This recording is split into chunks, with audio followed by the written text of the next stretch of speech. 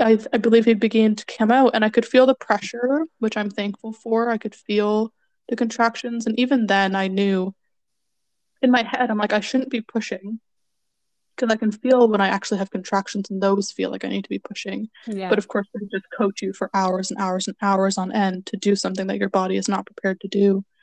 And so I remember him starting to emerge, and I just thought, I will never do this again. Like that's the thought that I was having was I will never do this again. And it was crushing for me. It was such a flood of emotions of wow, this experience has absolutely crushed me. So you thought you would never give birth again? Was that like what was crushing you, or you would never do it that way again? So I will never give birth again. Yeah, I Yeah. have like so many emotions coming up right now because I feel like so many women go through the exact same thing. Okay. Yeah. Like if that's what you have to subject yourself to is the Hmm. complete disrespect and disempowerment and just being stripped of all your humanity and dignity and really tortured. If that's what this is, if that's what birth is for me, then I will never do this again. Hmm.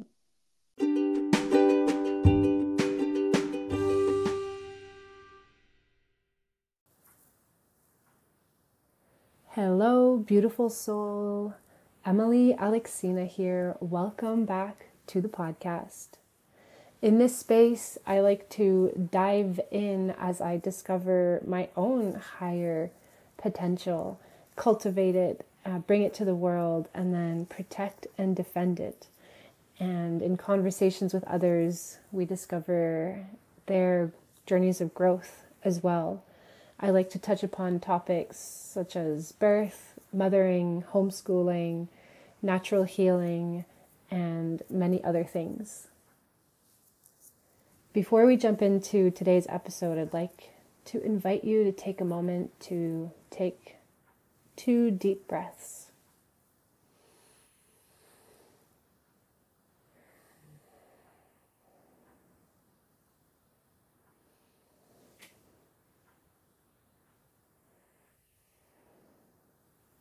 Feel your feet grounded in the earth and the top of your head reaching for the heavens. That's if you're standing. If you're lying down, feel yourself snuggling down into the surface and relaxing your shoulders. I feel like that's a nice gift to give myself and to anyone listening in. Oh, how have I been? Well, the past 2 mornings I've woken up feeling like I was hit by a truck the night before with bags under my eyes like they haven't been this bad since my last baby was little. Oh, we're in February. Baby Theo is 7 months old. 2 nights ago, he was up every hour, nursing, peeing. We had traveled, and I think with all the distractions and the excitement, he didn't nurse as much during the day, and so he made up for it at night. And that was rough. The night before, I also watched 2 consecutive episodes of Outlander, which was a bad decision. I could have gone to sleep much earlier as Theo had slept through that whole time, of course.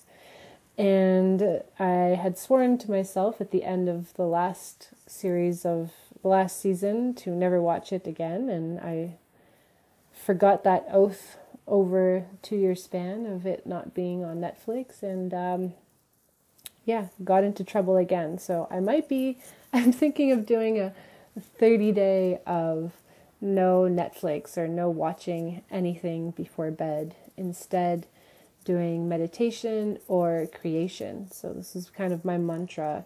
Instead of ingestion, it's meditation or creation. Let me know how you like that. So today we have Sandra Rear joining us. on this episode, and I'm so excited to bring her on. She is a new relation, a new contact of the past few months as I reach out to more radical birth workers in the Ontario area. Sandra is a nurse who has experience working in geriatrics and mental health. And in this episode, she speaks about how and why she left nursing during COVID, during the early days of COVID. This is very interesting. You guys are going to like it. We talk about her births. Yes, she did have a second birth after saying to herself she would never birth again. Yes, her first birth was traumatic and very difficult, and we talk about that in the episode. We talk about breech babies, informed consent, and also the course that she is preparing to share and give to the world. Just after knowing her for the past few months, I can tell that she is someone who deeply cares about everybody well-being, and that she is also committed to being in alignment with her truth. And I love how strong she is in this, and at the same time comes off so gentle and caring to people, and to especially to the women that she serves. And so let's jump into the episode. Enjoy.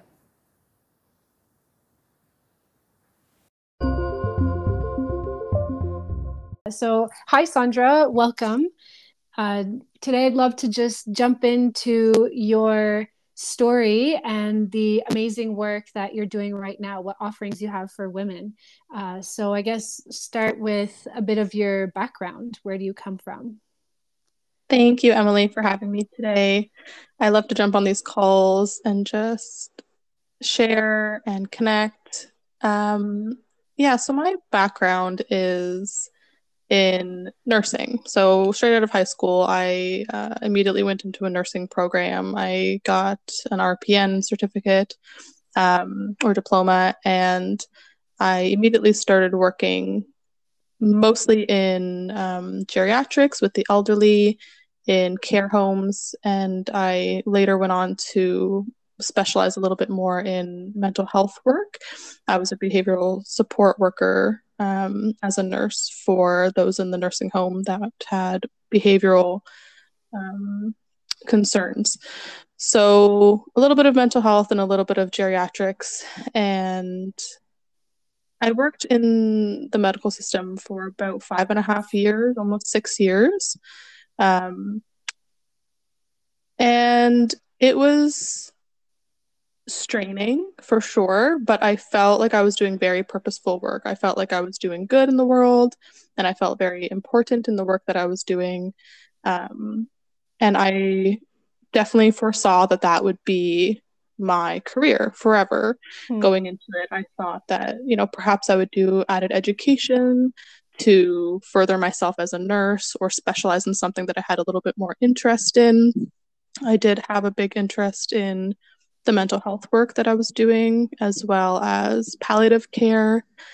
And so I had this kind of vision of just expanding. I like to change things up a lot. I like to take on extra roles. I wasn't a very stagnant employee. I like to do extra education and change up what I was doing. And if there was new roles that were available, I would like to apply for them and step into them. And so I am somebody who likes to change up what they're doing frequently. It seems like at least at this point in my life, I've taken on a lot of different roles. At one point, I did an extra foot care certification, which allowed me to work as a foot care nurse in the community. So I had opened up a foot care practice, and I was serving people in the community for a few years as well. And that was my first, I think, step out of working for somebody and working for myself. Of course, still within a role that was slightly medical, but really also more personal. You're really just serving the person one-on-one and meeting their needs where they're at. So I had my first baby in 2018, and um, when I was supposed to go back to work in 2019, um, I went back for a few months, and it just didn't align anymore. I really wanted to be home with my child, um, and so I left. I went back to work for about a month after my mat leave was up, and then I left. Um, I opened up a home childcare facility within my own home so that I was able to be home with my kiddo and still bring in an income for our family. And then the pandemic hit Mm. in March of 2020, and I felt called to go back to work. It was a very scary time, I think, for most of us.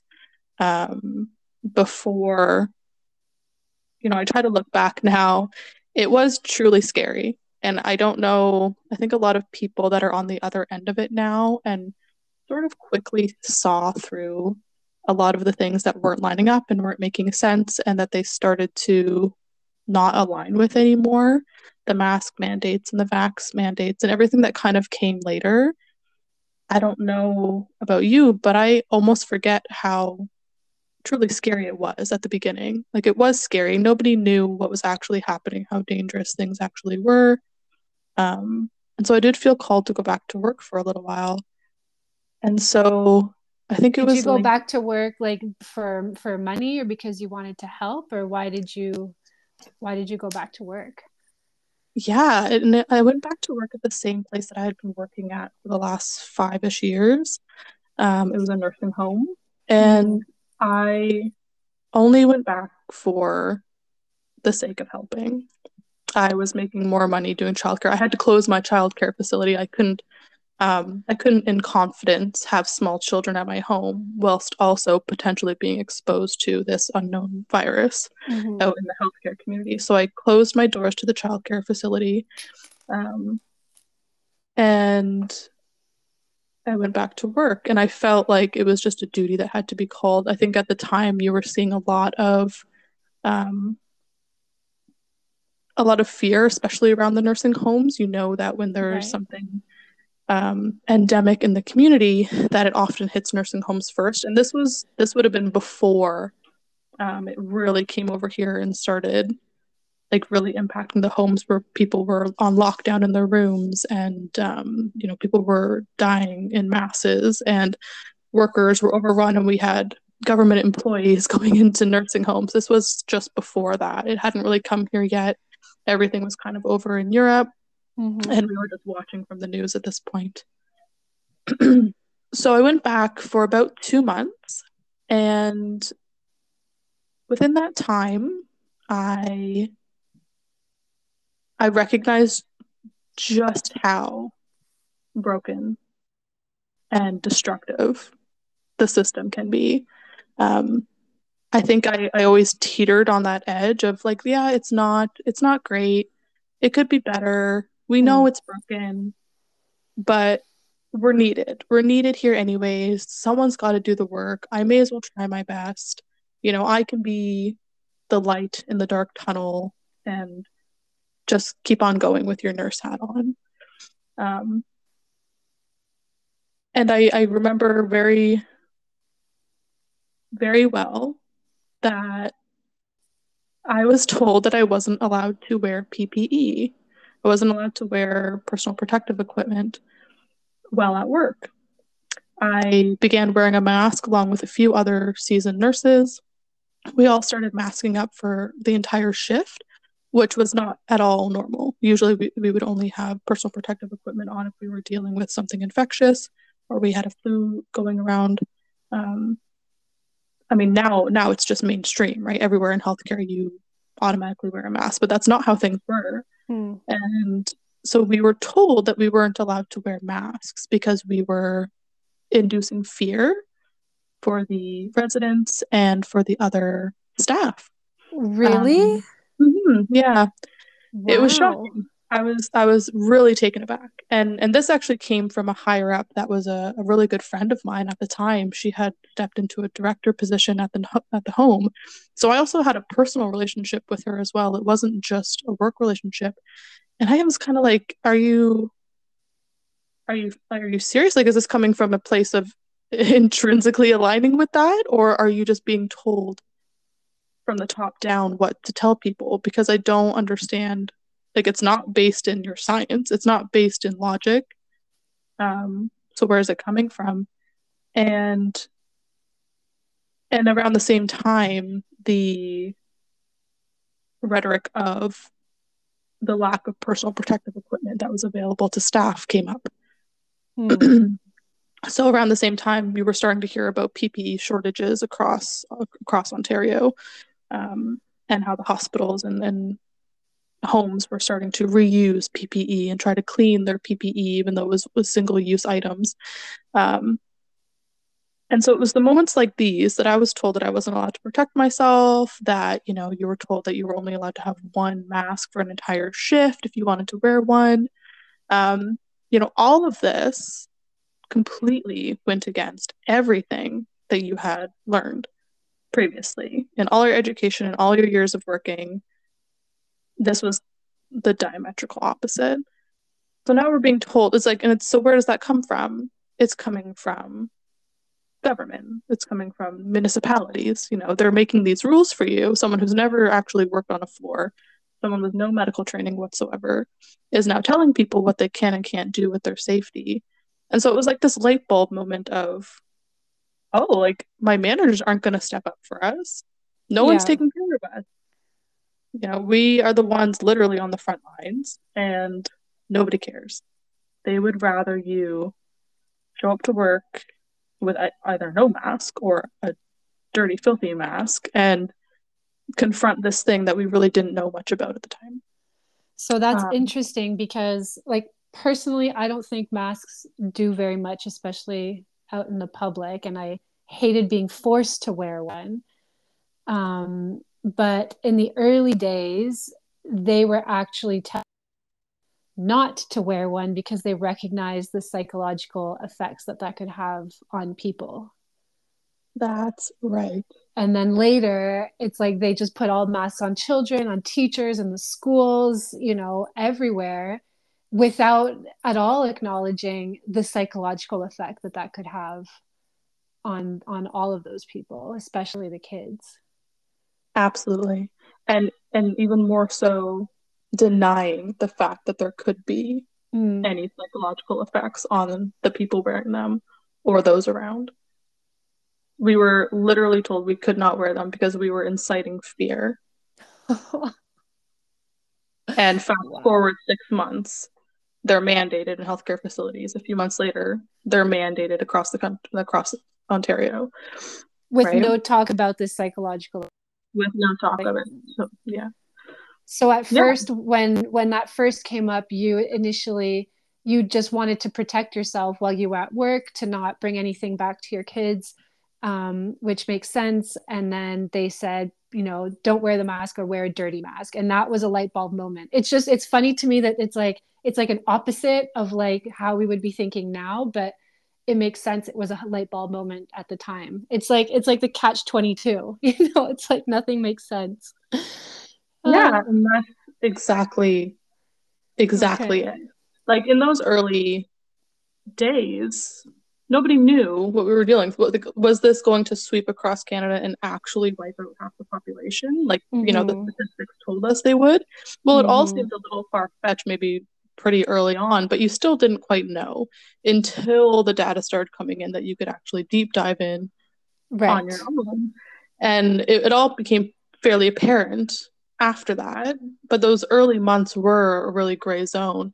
And so it You know, did make sense that we would wear protective equipment for ourselves yeah. until you know any differently, right? Yeah, And of that's course, yeah. interesting. My husband is he's actually from like Soviet Russia.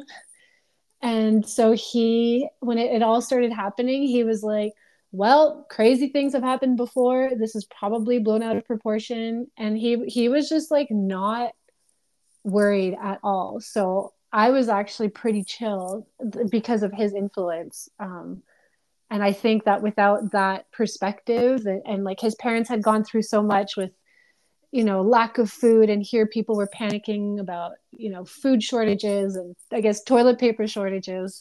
So it's just interesting how everyone really navigated that differently. And also you being in the medical world and working with the elderly, I could totally see that there would be, much more concern. Yeah. I think at that time as well, I was still I was still really like into, the way things are supposed to be done, the way that you're Hmm. taught. And I mean, I can look back, I look back at my education and I remember briefly learning about, um, I guess it would be epidemiology and, learning about the differences between an endemic illness and a pandemic illness. And, the word pandemic held like a lot of weight when we were Hmm. learning about it, right? Like that's a really scary thing. You think pandemic and you think, um, major flus that have wiped out droves of people, Hmm. um, and just destroyed families and nations. And I remember being at home. I can't remember if we were already on lockdowns or not. I don't think so. But watching the news, which is something I never do now, but watching the news and hearing the word pandemic for the first time, Hmm. and I was shocked. Like, I think my husband too was on the other end of like not really understanding what that word Hmm. meant as much. But anyone in the medical field who had been taught a certain way to view that word as a really like cataclysmic Hmm. thing, Yeah. um, was probably on their heels. Like, oh my goodness, is this actually happening? It felt very surreal. Um, and so yeah, so I think a lot of us were just on guard. Like, yeah, we're the ones out here that are doing it. So I actually only stayed working for about 2 months. The mask thing, the inability to protect myself in the way that I wanted to, Yeah. and just the backhandedness, the two-face of, well, this is our best practice and we're going to stick to it, but also you're not allowed to do the best practice. So if you're allowed to operate like that, with people's lives on the line, potentially, our lives, the residents' lives, then how can I work for somebody? How can I work in a system that's so able to flip-flop depending on the story that you're being given from our governments? Hmm. It's not based in science. That's not based in science, what you're telling me. That's not based in common sense. So how do I continue working for something like that? So I did leave again. Did they acknowledge it? Like, did any of your superiors say, yeah, we understand this doesn't make sense, or, say that they were trying to fight it in any way, or did they just kind of go with it? No, I was told one day on the floor that I wasn't allowed to wear it, and I said that I will continue to wear it. And if you are going to force me to show up to work without personal protective equipment, I won't be showing up for my consecutive shifts. And a few other nurses also stood their ground on that. And those other nurses that were also standing their ground on it were much more seasoned than me. I want to say like 20, 25 years plus Hmm. of working, right? They're well into their 50s and 60s. Um, and they had also, they were there for SARS, right? They were around for that. And so they saw how the healthcare system can crumble given these same circumstances that seem to be happening again. Um, and so I'm like, I'm gonna side with these ladies. Like, somebody listen to these women over here, Hmm. you know, who should be respected for the information that they're giving us and the information that they hold. Like, clearly they're doing this out of good reason. So um, I feel like they got a lot less pushback than I did. But when I actually confronted the director of care, who was also, like I said, a friend of mine at the time, um, I tried to arrange, or she actually tried to arrange a meeting first. She said, come down to my office after work, whatever, we'll talk about it. Well, that meeting never happened. And anytime I tried to talk about it again, she was unavailable. Um, so I just continued wearing my mask. I got people telling me that I shouldn't. My managers reminded me that I shouldn't. And I said, then I will go home. That is fine with me. And I was never pushed to that point of having to leave shift. And yeah, it was never addressed. It was never told us, why, where is that coming from exactly? It was very shortly after, though, that the mask shortage thing came up. Mm-hmm. I think I was just on the tail end of leaving when that came up. And we were allocated one mask if you want to wear one for your entire shift. And so some of the PSWs did start getting on board with that after some time. And and they were looking to us. I I remember standing around the nursing station. There would be one usually charge RN, two PMs that work the full between 8 and 12 PSWs on the floor at a time, depending on the shift. And the PSWs inside the nursing station looking back at the RPNs, looking back at me and asking me what they should do. Mm-hmm. They were being coerced by management not to wear PPE at this time. And they saw the nurses wearing PPE and they weren't, right? And when you look at it like that, like a tier system as well, this is what we talk about, how everyone's supposed to be working as a team. Everyone has their role to play and nobody should be seen on a different level. But they were. They felt it. They felt that they were on a different level. They felt like they were expendable and they felt like they weren't being given the right information. Again, some of these PSWs had been working this job for 20 plus years. And they knew what it was like when a resident is coughing and hacking and yeah, you wear PPE or you're going to be exposed to bodily fluids, you wear PPE. Like these are the things that you're taught and that you're supposed to continue abiding by to protect yourself and the people you're working for. And they were being told the opposite. And now they're looking to us like, what do we do? Do we follow your suit against management? Is that going to risk our job? Are we going to lose shifts? Can we feed our family? Right. And then, so shortly after the shortage happened, and I'll tell a quick story, but I had touched base with a company on Instagram who said that they were providing cloth mask PPE for medical staff who were running shortages. It was this company, Tough Duck. Actually, I'll shout them out because they were amazing.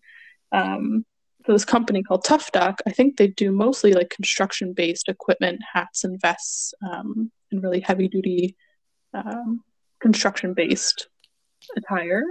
And they were offering people, you could reach out and tell them kind of what was going on in your facility, and they might be able to send you some extra PPE, reusable PPE instead of this disposable paper stuff. And I reached out to them and I was able to really quickly connect. And they did actually send a box of reusable masks to our facility. And that same director of care, I thought that she would be elated, right? I thought she'd be like, oh, thank goodness, I can give everyone I got enough masks for every staff on at least one shift. I think it was every staff on a day shift. And so she could give them out to the people who were full time, there the most, and to try to like save some of this stuff. And she didn't want them. She didn't want the cloth masks. And looking back, it's hilarious, right? Mm-hmm. Yeah. Like after the mandates and everything.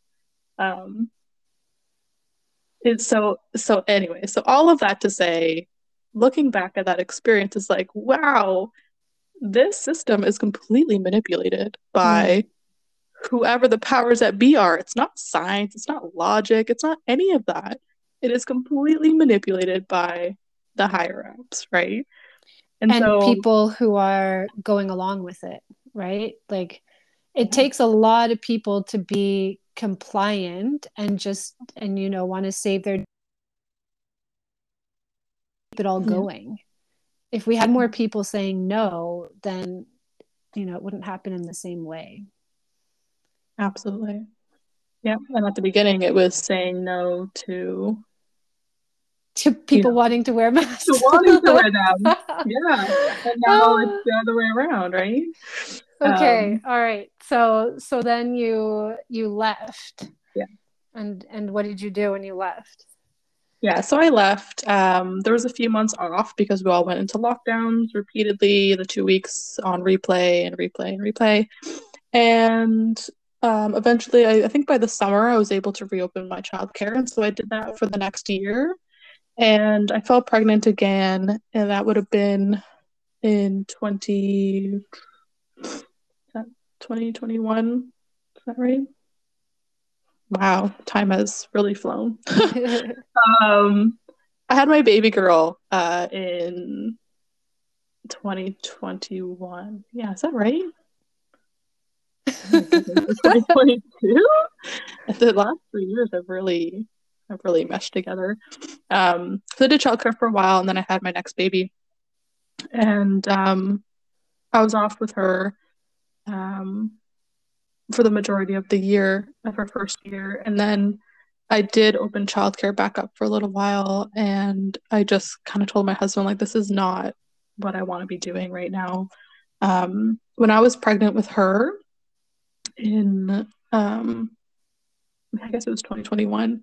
When I was pregnant with her early on, I did a doula course with Wapio. She is Hmm. the director of the Matrona. She's absolutely a lovely, wise birth woman. And it was very eye-opening. I began to be driven, through my own pregnancies and birth experiences to wanting to work in birth. And I think this links back to how I really enjoyed working in palliative care when I was within the nursing homes.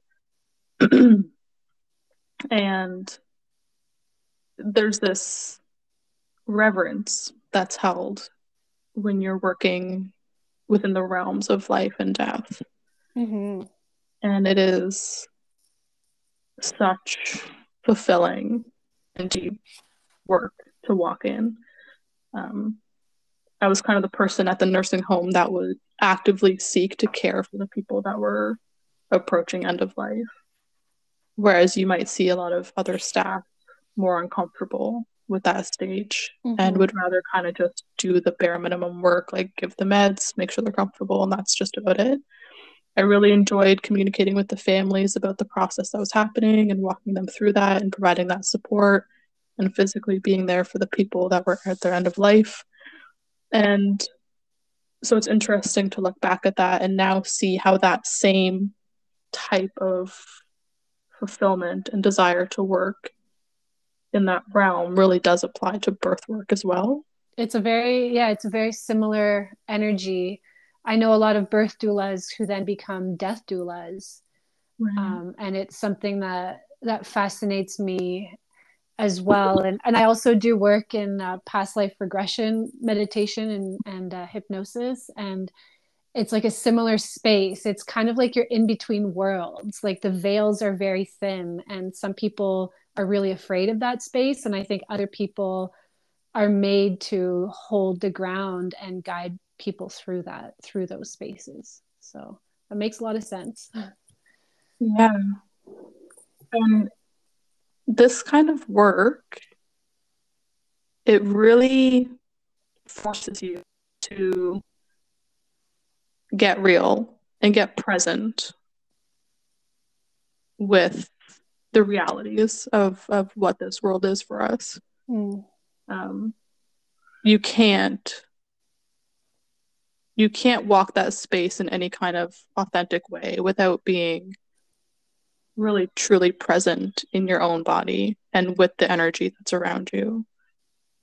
Um, it is almost like, you drop all of the facade of what it is to be human in those moments because there's just too much power in it. You can't wear that mask of your regular day to day comings and goings and also be authentic in that space. And I think it's really hard for people to do that, to drop that mask and Mm-hmm. really show up as a soul rather than as their human selves. See, I feel like we almost come to like the truth of what it is to be human.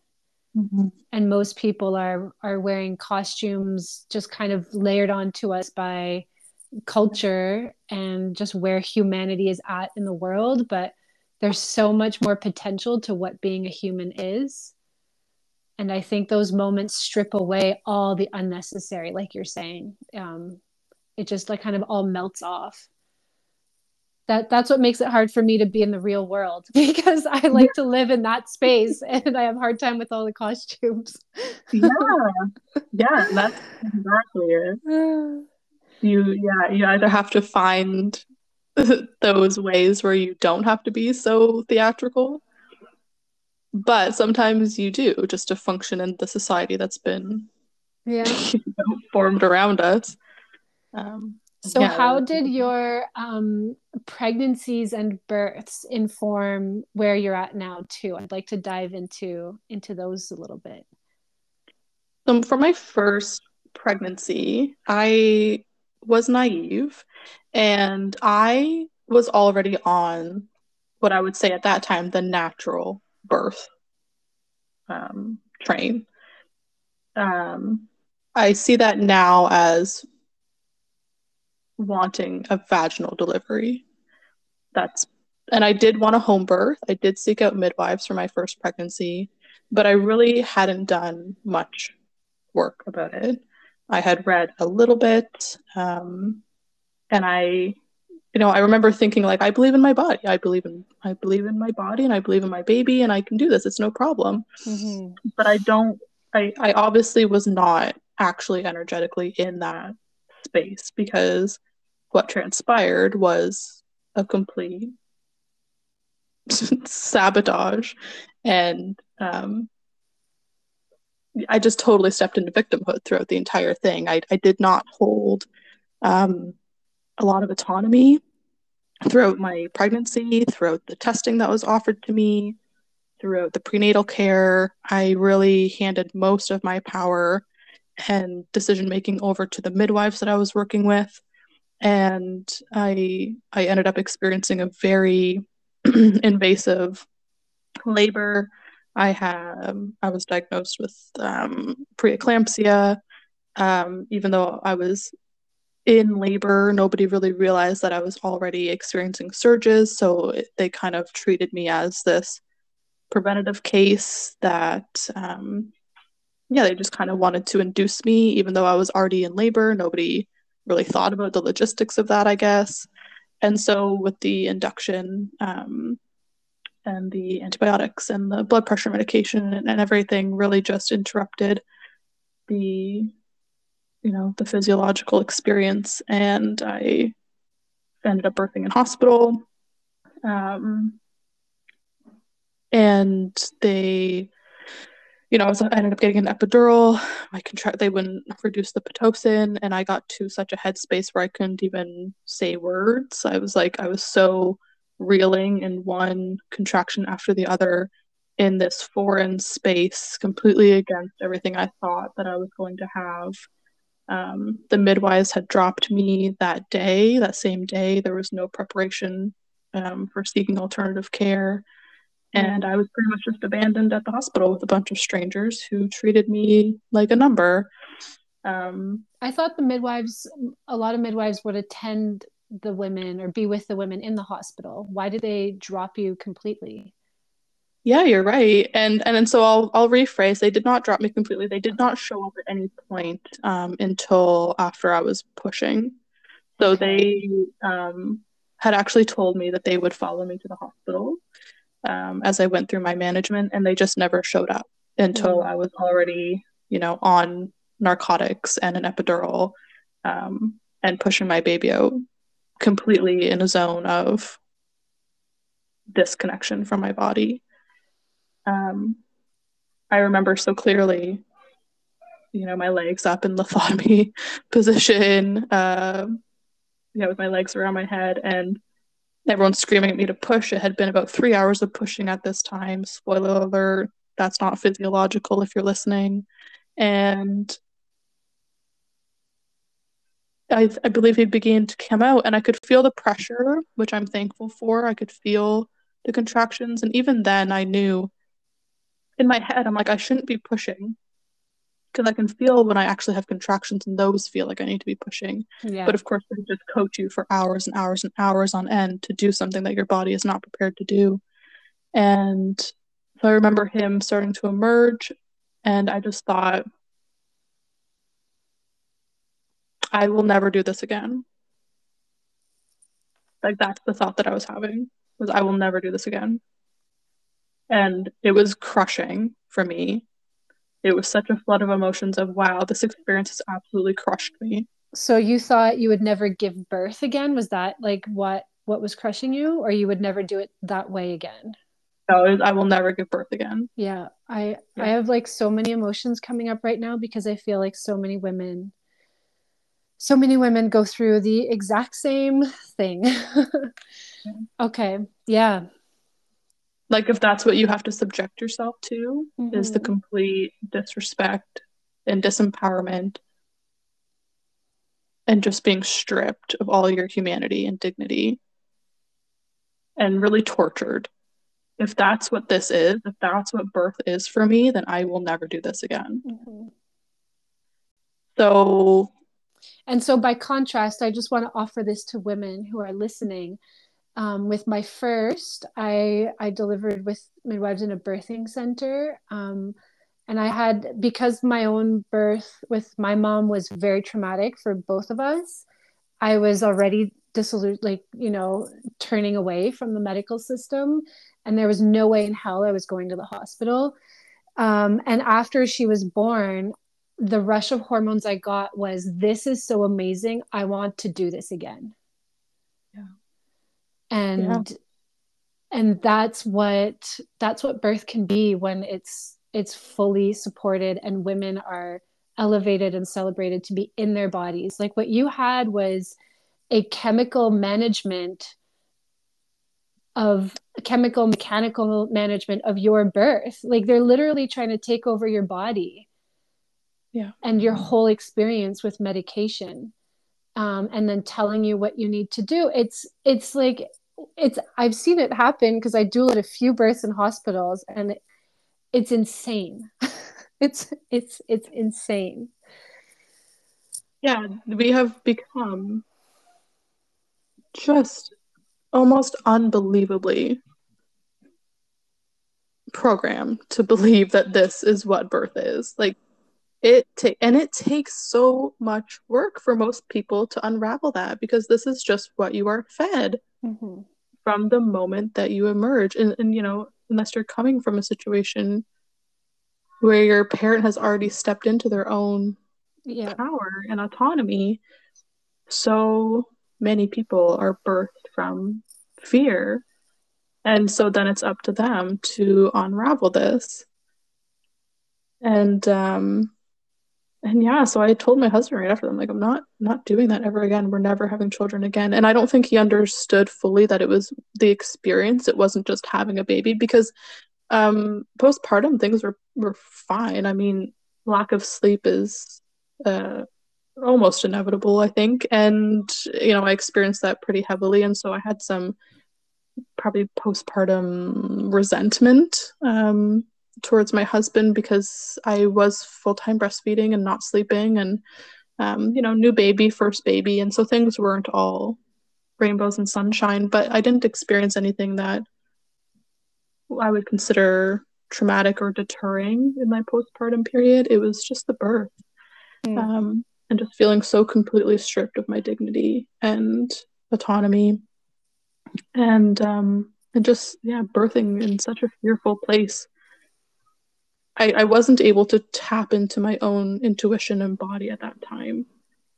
I I had the feeling of intuition. I remember sitting there in the bed, like they're monitoring my blood pressure, and I'm like, yeah, I get the numbers on the screen, but like that's not what I'm feeling. That's not Mm. that's not relevant to what I'm feeling right now. But I couldn't disconnect from those numbers on the screen and what was actually happening in my body with my baby. Um, Yeah, we're and so so that obsessed with the numbers, and diagnostics, yeah.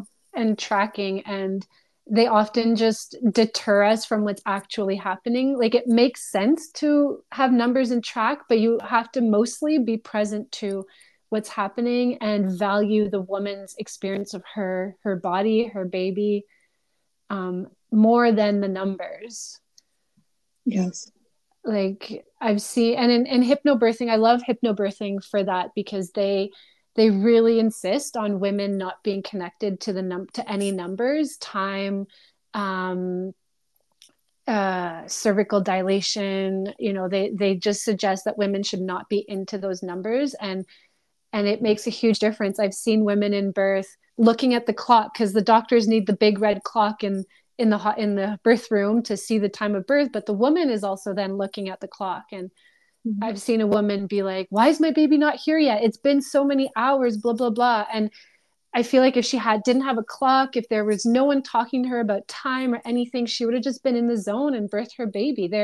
When you're in labor, there is no time. When you're in that space, it's kind of like the space of death. There is no time. There just is. There is the experience, and there's not enough protection of that experience for the birthing woman. So yeah, it's interesting to hear you say you could see the blood pressure numbers, but you were like, but I know this is not what I'm feeling, but you're not yet enough connected to be able to tell everyone to just F off. You're fine. You know? Exactly. And so I really view that entire experience as quite traumatic, despite having, the vaginal delivery. Right. Then it's like it was so far from Right. anything natural. And so going into my second, I had taken that doula course. That's kind of what precipitated taking that course. Was my desire to do things differently. I didn't necessarily know if I would end up myself, working within the birth realm. It was more so for myself. And it was really like a divine thing because it was the pandemic. My understanding is that it was the first time that Wapio had ever offered her courses online, or if she had, it had been very far and few between. Most of her programs were in person, and they were in the States usually, or I think maybe in Ottawa. And she's magical. Like you picked Magical. out of all the people, you really picked someone Like amazing. the goat, right? Yeah.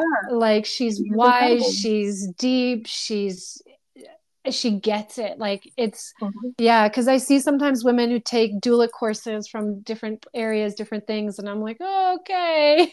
No. But you landed on the gold mine. Yeah, and I don't know what it was. I searched and searched and searched. I remember having called so many organizations and touching base with so many people. It must have been six. Like I must have touched base with at least six different certifying doula programs. And all of them were just like, yeah, that's not it. That's not it. That's not what I'm looking for here. That's not it. And then I sat with well, do I need accreditation issue? Do I want, if I'm going to do a doula course and invest the time, do I want to make sure it's a course that will then be able to be accredited by the Ontario Doula Association, because only so many courses are. And I had to sit with that for a little while because I come from a place of licensing or registration or licensure, meaning a lot, meaning you're someone to trust, meaning you hold power, meaning you're an authority. That's why I originally went into nursing, for those reasons. I felt like, yes, I want to be an authority in this. And sitting with that, and I think that was also another pivotal moment of deciding I don't care if I can be accredited by this association, and I don't actually think I want to, even if I do choose a course that's compatible with their accreditation. And so falling into Wapio's lap was a really happy accident in that she was offering it online at that time because of the pandemic, which made it accessible to myself. And I will be forever thankful for that serendipity. And so I took that course, and so I had a very similar plan of having my next baby with midwives still. I chose a different midwifery office this time, a different set of midwives. And it was deeper and deeper into the pregnancy where I started really diving into a lot of the Free Birth Society podcasts and content. And so for a while, I was thinking, do I want free birth? Do I want to not really call my midwives and just have this baby at home? And I talked to my husband about it, and he really was not on board with it. He was kind of like, yeah, I trust what you want to do, and I want to be there for everything that you want to do, but I could just feel that it was not within the realm of comfortable for him whatsoever. And I know you hear these stories, and I think, I've heard Emily say on her podcast so many times, Emily Saldea, it's not up to other people, right? Like it's not up to other people. You can tell everybody to go away and then just have your baby in a bathroom if that's what you want to do. That is true. That is true. But there's another layer of choosing to free birth with a partner. Mm-hmm. And then there's a different layer to birthing in a bathroom by yourself. Yeah. And I didn't want to birth in a bathroom by myself. And not many women want to birth in the bathroom. So it's like if you have to choose to birth in a bathroom by yourself or to birth with midwives because then your husband is comfortable and that means he's there, like that is an insanely hard decision to make. And like I free birthed my son. I don't know if I would free birth by myself without my husband. I don't know. Like we're kind of just stuck without much choice at this moment in time in our culture. So yeah, exactly. And I hadn't yet discovered this kind of in between of people who call themselves birth keepers or traditional birth attendants or traditional authentic midwives, like these people that are walking the middle ground of holding themselves as experts almost, right, in birth or as wise women in birth, and holding space for the women who don't want to contract into the system but are also not aligning with free birth. Like they do want women there with him or someone there with them. I hadn't found that community at all yet. And oftentimes it's they want someone there to support their husbands. Yeah, exactly. That's like a big part of it. It's like they want the TBA there to hold space for everyone else who's present, and then the mother can just do her thing. And then she can be calm and released. Exactly. So I hadn't found that community yet. And so I was stuck between this space of, birthing alone, essentially, or having my husband there who might also bring a lot of fear that I didn't want. Yeah. And calling these midwives. And I was really on the precipice of like, I had hired a doula at the time. She's a lovely girl, but we didn't have a lot of, we didn't get the chance to connect very much. It was still pandemic times. She had shown up in a mask and I get why she did that, but at the time I'm like, I don't like this. And because she knew that I was also doing doula work at that time, I don't feel like she felt like she had a lot to offer me. She is somebody who's accredited and very much in that system. And so, she like kind of showed up with her birth book ready to give me prenatal education. And what I really wanted was a woman to like ask me about my fears and, pour a cup of tea and sit with me and really, go deeper than like, here's the prenatal education. So, and I don't think I really realized that at the time, but I do now.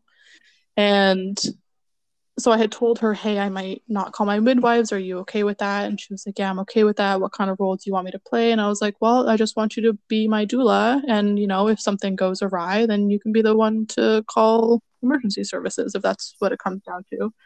And that's pretty much it. And so I had planned to be at home, probably by myself. And then my baby flipped breech at just over 38 weeks. I felt it happen and I was like, oh shit. One more tier of like fear to break through. And I tried a lot of things. I paid for spinning babies programs. I went and got an ECV attempted, which was unsuccessful. That's where a medical professional will attempt to turn your baby externally. They'll put their hands on your tummy and try to turn them. I tried moxibustion and acupuncture, and I was 38 and a half weeks at this point, right? So I did all of this within like 6 days. I did everything. I threw everything at it. And baby wouldn't flip. And I remember sitting in the bathtub and just like crying over my belly, begging the baby to flip, putting my hands on my tummy, begging her to flip. And she wasn't budging. No one is telling you that could be okay and that they will support you in that, right? So exactly. Immediately my midwife said, well, we can't support that. You know, we've been with you this whole time and now we can't support that. I had seen so it was a team of, I believe, 4 midwives. But I had only seen one the entire time. And so it felt very personal. It felt more like what you'd get in the US, where you might hire one midwife and you see them throughout the whole time, where usually here you hire a team and you're supposed to rotate through all of them at your prenatal appointments. But because of different sicknesses and time off and the way the appointments were lined up, I kept seeing the same midwife, which was really nice. I really liked her. And we did align a lot more on physiological birth. But she was not completely disillusioned from that. She still held on to, well, I had said I don't want any monitoring in active labor. So I'm going to call you probably last minute, and I don't want you to come near me unless I ask you to. And she was like, well, I can't really do that. I kind of have to, like ask you. And I'm like, no, I don't. I'm telling you, I don't want you to interrupt my birth. Like, can you do that? Can you document? Are you, able to document? Refused. And please don't bother me. Well, what can we compromise on? What can we push it a little longer? Can I do every 30 minutes instead of every 15 minutes? No. Like, I don't want you to touch me. Right. And so even the people who recognize that the fetal monitoring doesn't tell you very much, if anything at all, and it's harmful and it's interrupting the process. But you know that, and yet you still will do it anyways, because that's what they have to do in order to maintain their licensure. So we aligned but didn't align. And so she said, and she did at one point say to me, I don't know if I should say this on the podcast. I don't want to get anyone in trouble. No, I think it's fine. She did say to me at one point, if your labor happens so fast and I'm on call and you need to call me because it's happening too fast to get to a hospital, I will come to your birth. Of course I will. Oh, even with a breech baby. With a breech baby. Right. So she had said that, which was very nice, because the other midwives said they would not come at all. Or what ended up happening was that I went into labor. I was like 41 in a few days. And I went into labor and it was so fast. I immediately had minutes apart contractions, full force. There was no lead up. And so I called the midwife center, and the midwife I had been seeing was not on call. It was a different one. I'd never met her, never spoken to her. She was so fearful on the phone. She was like, oh yeah, this is the one with the breech, right? She said, no. I said, I don't know if I can get to a hospital. She said, I think you need to try, because if I have to come to you, I will have to call EMS before I even show up. Yeah. So she was going to call for an ambulance before she even came to assess me. And I can backtrack a little bit. The hospital, a few cities over, about 45 minutes away, I did actually meet with an OB around 39 weeks, and he said that he does work with breech delivery and that he would work with me because I met his indicators. And and allow my midwives to also be there for continuity of care. And so it seemed very nice. But he also said that in about a week, he was going on vacation and that he would be away for a few days. And so if I happened to go into labor when he was on vacation, well, then I have to go to my local hospital.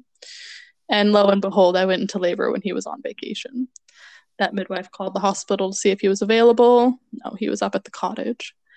So it was one of those things where it's just stacked against you, right? And so I had to sit with, am I gonna not go to the hospital and have this breech baby here at home? I just wasn't prepared for that. So we packed up. I was in labor for about an hour before we packed up, went to the hospital. Those contractions had started at 8 o'clock. We were at the hospital by 9:30 and admitted.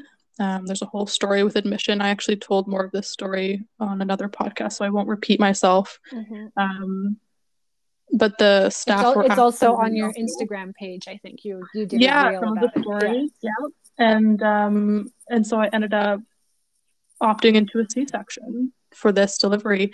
So the difference, right, and which is not something I ever would have thought I would have opted into, but because of the situation I was in and the staff being so fearful, I was truly concerned that they would harm or kill my baby or myself because of their incompetence.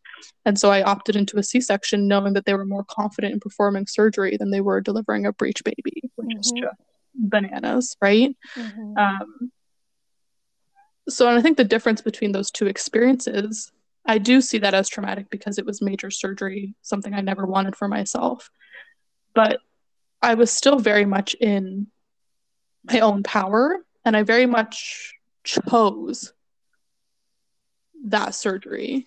Like, that's the difference between having that experience and the other one. You also were like more aware and more in reality, right? So you didn't have any false expectations. Like you weren't like, okay, let's just try this breech delivery with all you people who are, pooping their pants over it. Like you weren't disillusioned. You just knew. And so you took all of that information in and then made the decision that felt best to you. And yes. And that's the difference. And that's where I'm sitting now, is knowing that even if something comes up in pregnancy and birth and postpartum that is so far from what a woman thought she was going to experience, the difference in how she navigates that and feels about it is going to be the difference between a traumatic experience and just an experience that was, maybe unfavorable, but not necessarily sitting in her body as trauma. And that comes when you're able to make aligned decisions, step into a place of your decisions are coming from an intrinsic place. And, you may be given choices that are not the choices that you want. But the fact that you are still able to make that choice is what's going to make sure that you're not walking away from an experience with trauma. Ideally, right? And things do still happen to people, but when you can see it as, yes, I made those choices in as much alignment as I can, then you're less likely to walk away feeling really traumatized. And so I had a better birth experience with my C-section than I did with my vaginal delivery. So that's where I'm at right now, is that I recognize that such a big percentage of women, even the ones that are seeking care, mostly outside of the system, that are hiring birth keepers and traditional birth attendants, there's still a chance that they're going to opt into seeking some kind of care within our allopathic system, whether that's just going for blood work for themselves and needing to see a lab technician, whether that's going and seeing your chiropractor who's holding a license. Many women seek chiropractic care or massage therapy, and all of these touch points are an opportunity for you to make sure that you're making decisions that are aligned for you and stepping into a place of autonomy. And so when you can do that, your experience in pregnancy and birth and postpartum will feel like you were the one driving the car. Like you're not going to feel like you were railroaded at any point because you're calling the shots. So that's where my education for women is lying right now, is that I want to support women who are going to be opting into the system in some kind of way, even if that's not their initial intention. And making sure that they're in a place where they can navigate that system in confidence with the knowledge that they need and in a way that is really in alignment for them so that they can navigate that system and come out the other end feeling like they got the care they needed and they weren't traumatized. Yeah, like I'd love to ask you about informed consent.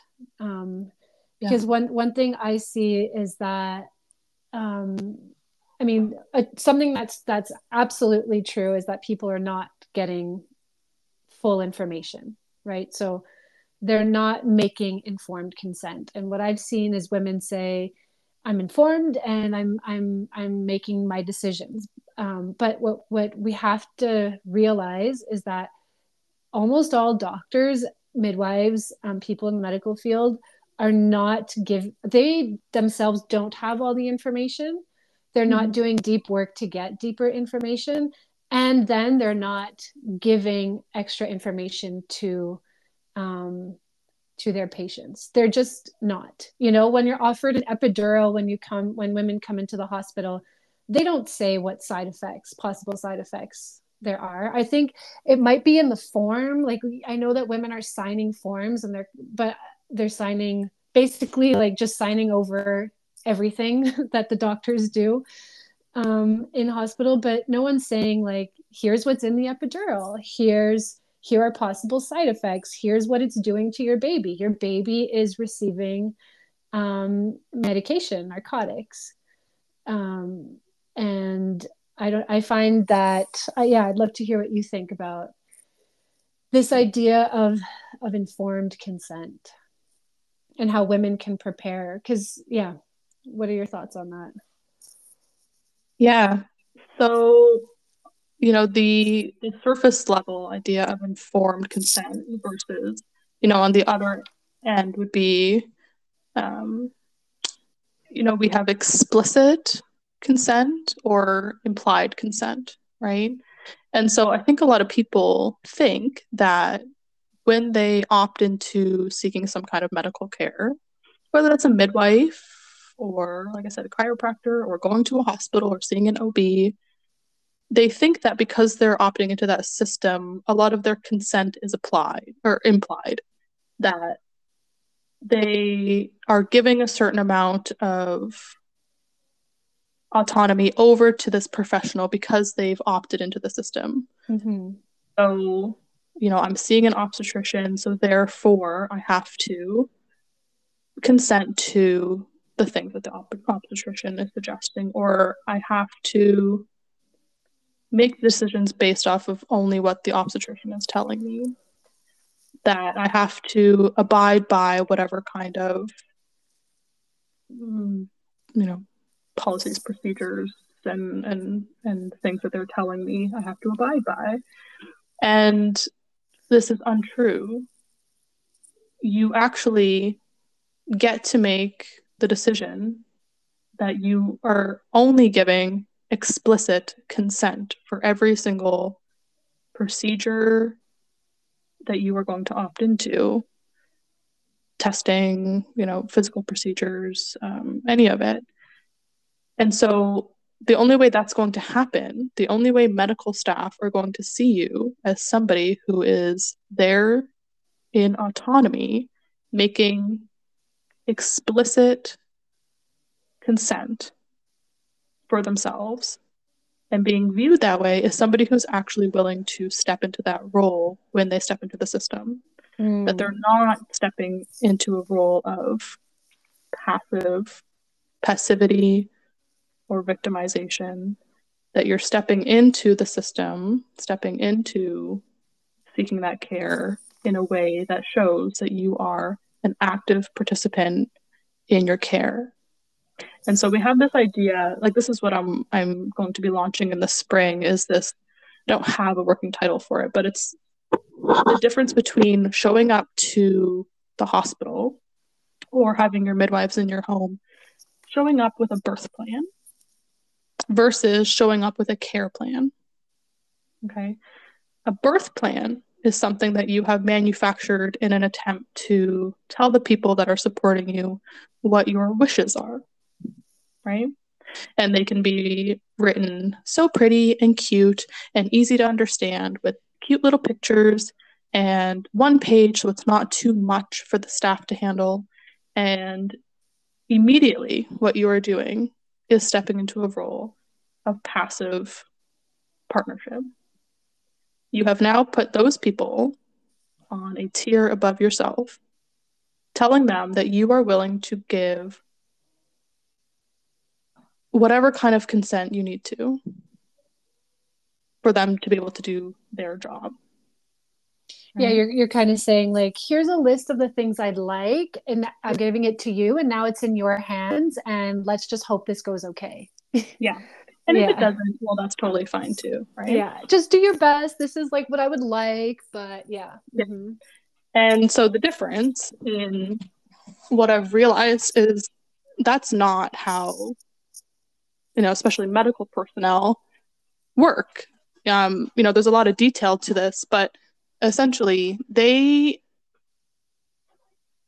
work by contract, right? When you opt into a system, any system, you're going to have a file. And then within that file are all the documents that make up the care that you will receive from those people. And they are essentially documents of contracts, power of attorney contracts, the documents that you've signed consent for, those contracts. It's all contracts to tell the staff what they are and are not able to do to you or with you. And the birth plan that most people present is not presented as a contract. It's presented as a list of wishes. So what you actually want to show up with is a care plan. A care plan is a document that is a contract telling the staff what you will and will not consent to. And more importantly, your consent is an ongoing, explicit process. That's the main overriding focus, is that the people that you are contracting into care with need to know that they will have to continuously obtain consent from you in a very informed and explicit way. It's not, here's this perceived emergency situation. We have to take your baby to the warmer. Mm-hmm. We have to cut the cord now. We have to start you on this drug. This is how many things are presented, because people are showing up in a way that's not, they're not showing up in their power. They're showing up as a patient. So this is the premise of my whole course, is that it's, an idea about what is consent, what are your patient rights, because this is a big thing that people don't consider. You actually have rights as somebody who is a patient.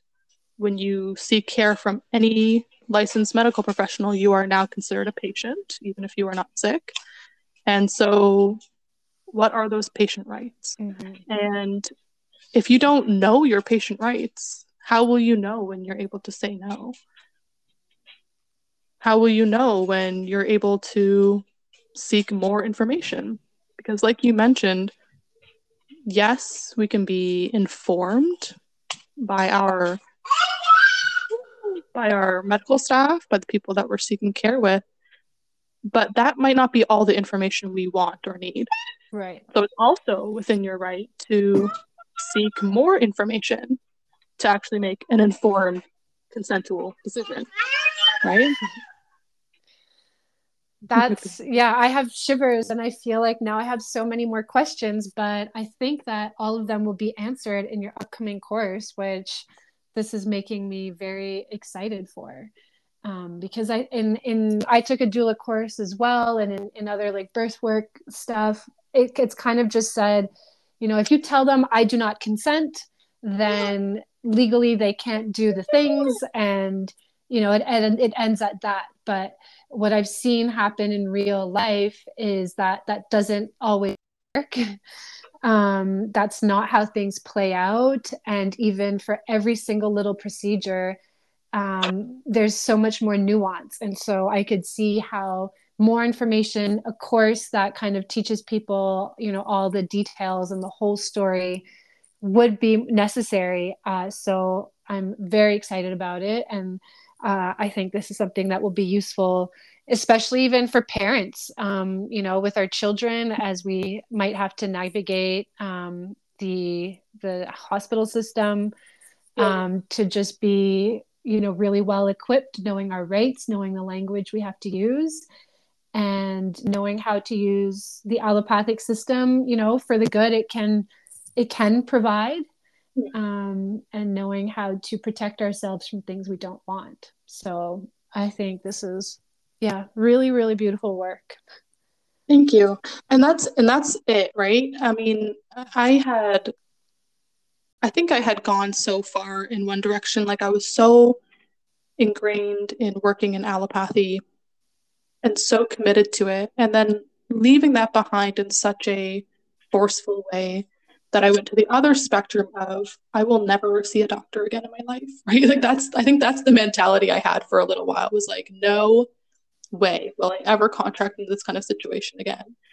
And that's simply not my reality. There are women out there who are absolutely comfortable virtually never seeking or outsourcing healthcare, which is totally valid.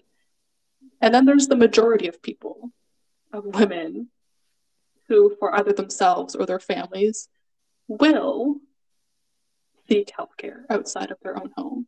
And that is also completely valid. And so if you're going to do that, you have the right to be equipped with all of this information so you can navigate it in a way that's going to stay true to you and your values, and serving your family in the way that you need it to. I really do see the system now as a tool that you can have in your toolkit. You can be somebody who, really enjoys using homeopathy and has a lot of alternative health practices. And then sometimes you might also use the allopathic system as a tool in your toolkit. You will know when you have to outsource, and you'll feel confident doing so because you have the education of how the system works and how you can navigate it. And I think it's really important. It's something that we're really not given the tools to do. And so you either do feel like it's this, well, I have to go in there and just comply with whatever they tell me because I'm the one, walking in the doors, or I just can't use it at all because I know that I'm going to feel, railroaded by it, and then I'm not going to align with my values. I think there is a happy medium that we can meet when we have the right education to do it. Yeah. Great. All right. I can hear your monkeys kind of waking up, and my monkeys. I think my little Theo, 7 months, is also, my husband just brought him over with these big eyes just looking at me. We got about an hour and 15 before the children ran in. Yeah, but I think this was perfect. I think that this is a great segue to the course that you're offering, and we will let people find you and get more of the juicy information from you in their own time. So thank you so much for being with us today, Sandra. So glad to do this. Thank you so much for having me, Emily, and keep on doing what you're doing. We need all these different voices being heard and presented. It's really important work that you're doing. Thank you for listening to today's episode. If you want to connect with Sandra, you can reach out to her on Instagram. Her handle is @maternalintuition, or go to her website, nursedoulabirthkeeper.com. There you can join her email list and receive a free preview for her course and also a discount. The course will be called Birth Autonomy Within the Medical System, and it is set to launch this March. I'm really looking forward to it. Thank you to all of those who are sharing reviews and comments with me on Instagram, or also directly on your platform, the platform where you're listening to the podcast. This keeps me motivated to keep sharing more episodes such as this. I have some really interesting women lined up to come on and share their stories. And so hopefully they will be coming out once a week. But I do my best as I navigate motherhood and all the things while doing this. So thank you for being here today. I wish you the most beautiful day.